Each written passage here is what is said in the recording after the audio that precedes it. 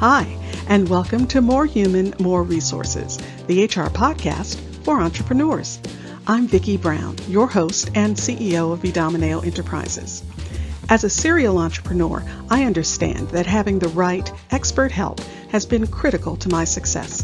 That's why I'm dedicated to telling you, in plain language, what's going on in the world of HR that might impact your business, and what you need to do about it, with real actionable tips to help you master that list of must-dos and grow your leadership muscle. First things first, the information contained in this podcast is provided for general purposes only and is not to be considered legal advice.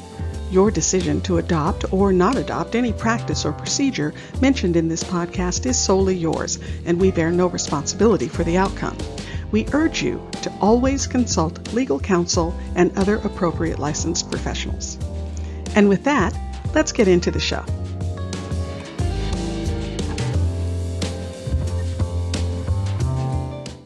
You're listening to Season 1, Episode 47.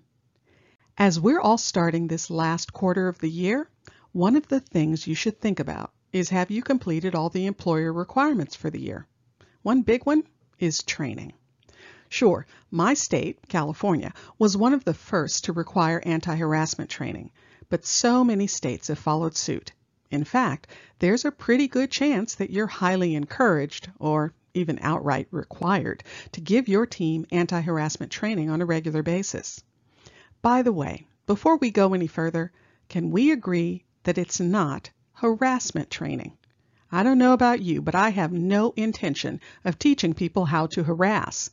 It's anti-harassment training. Better yet, it's let's work hard to have a respectful workplace training. Because yes, you want to meet the requirements, but more importantly, you want your business to be an environment where people feel welcomed, a part of, and where they can do their best work. Maybe even better than their best. So, training is essential. Make sure it's informative, delivers the message, and is easy to digest. We've recently revamped our Respectful Workplace training course. Here's a little excerpt. Oh, by the way, if you want to enroll your team, the information is in the show notes. Hope you enjoy. One very powerful way to fight discrimination, abuse, and harassment is to intervene and support coworkers who may be the target. Bystander intervention training originally came about to help prevent sexual assault on college campuses, but more and more, bystander intervention techniques have been proven to be impactful ways to interrupt bullying, harassment, and other forms of targeting behaviors at work. Very often, those witnessing the inappropriate behavior aren't clear on what they can do or how, and more importantly, how or if it will impact their employment.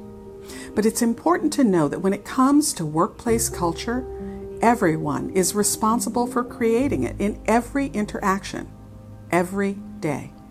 At the very minimum, showing support to targets goes a very long way. When someone has been targeted by a harasser or abuser, they often feel isolated, alone, and diminished. Reaching out and acknowledging that you saw or heard what happened and didn't think it was right helps make clear that the behavior isn't normal and shouldn't be normalized, and that it's not the target's fault.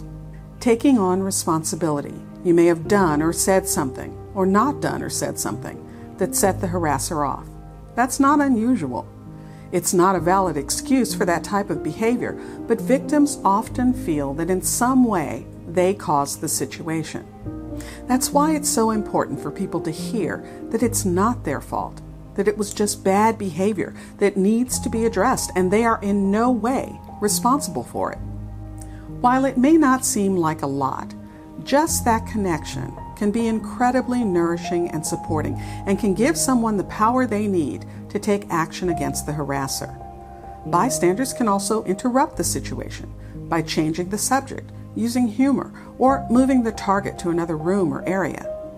Conversations after the fact are another technique that's been successful, but many times bystanders are reluctant to use confronting tactics, often for fear of retaliation. That's why taking the concern to management is always a preferred option. And what do you do if the perpetrator is a manager? Maybe even your manager?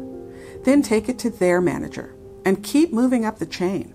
It's critical that the company is made aware of what happened. Without that, there's no way they can effectively address it.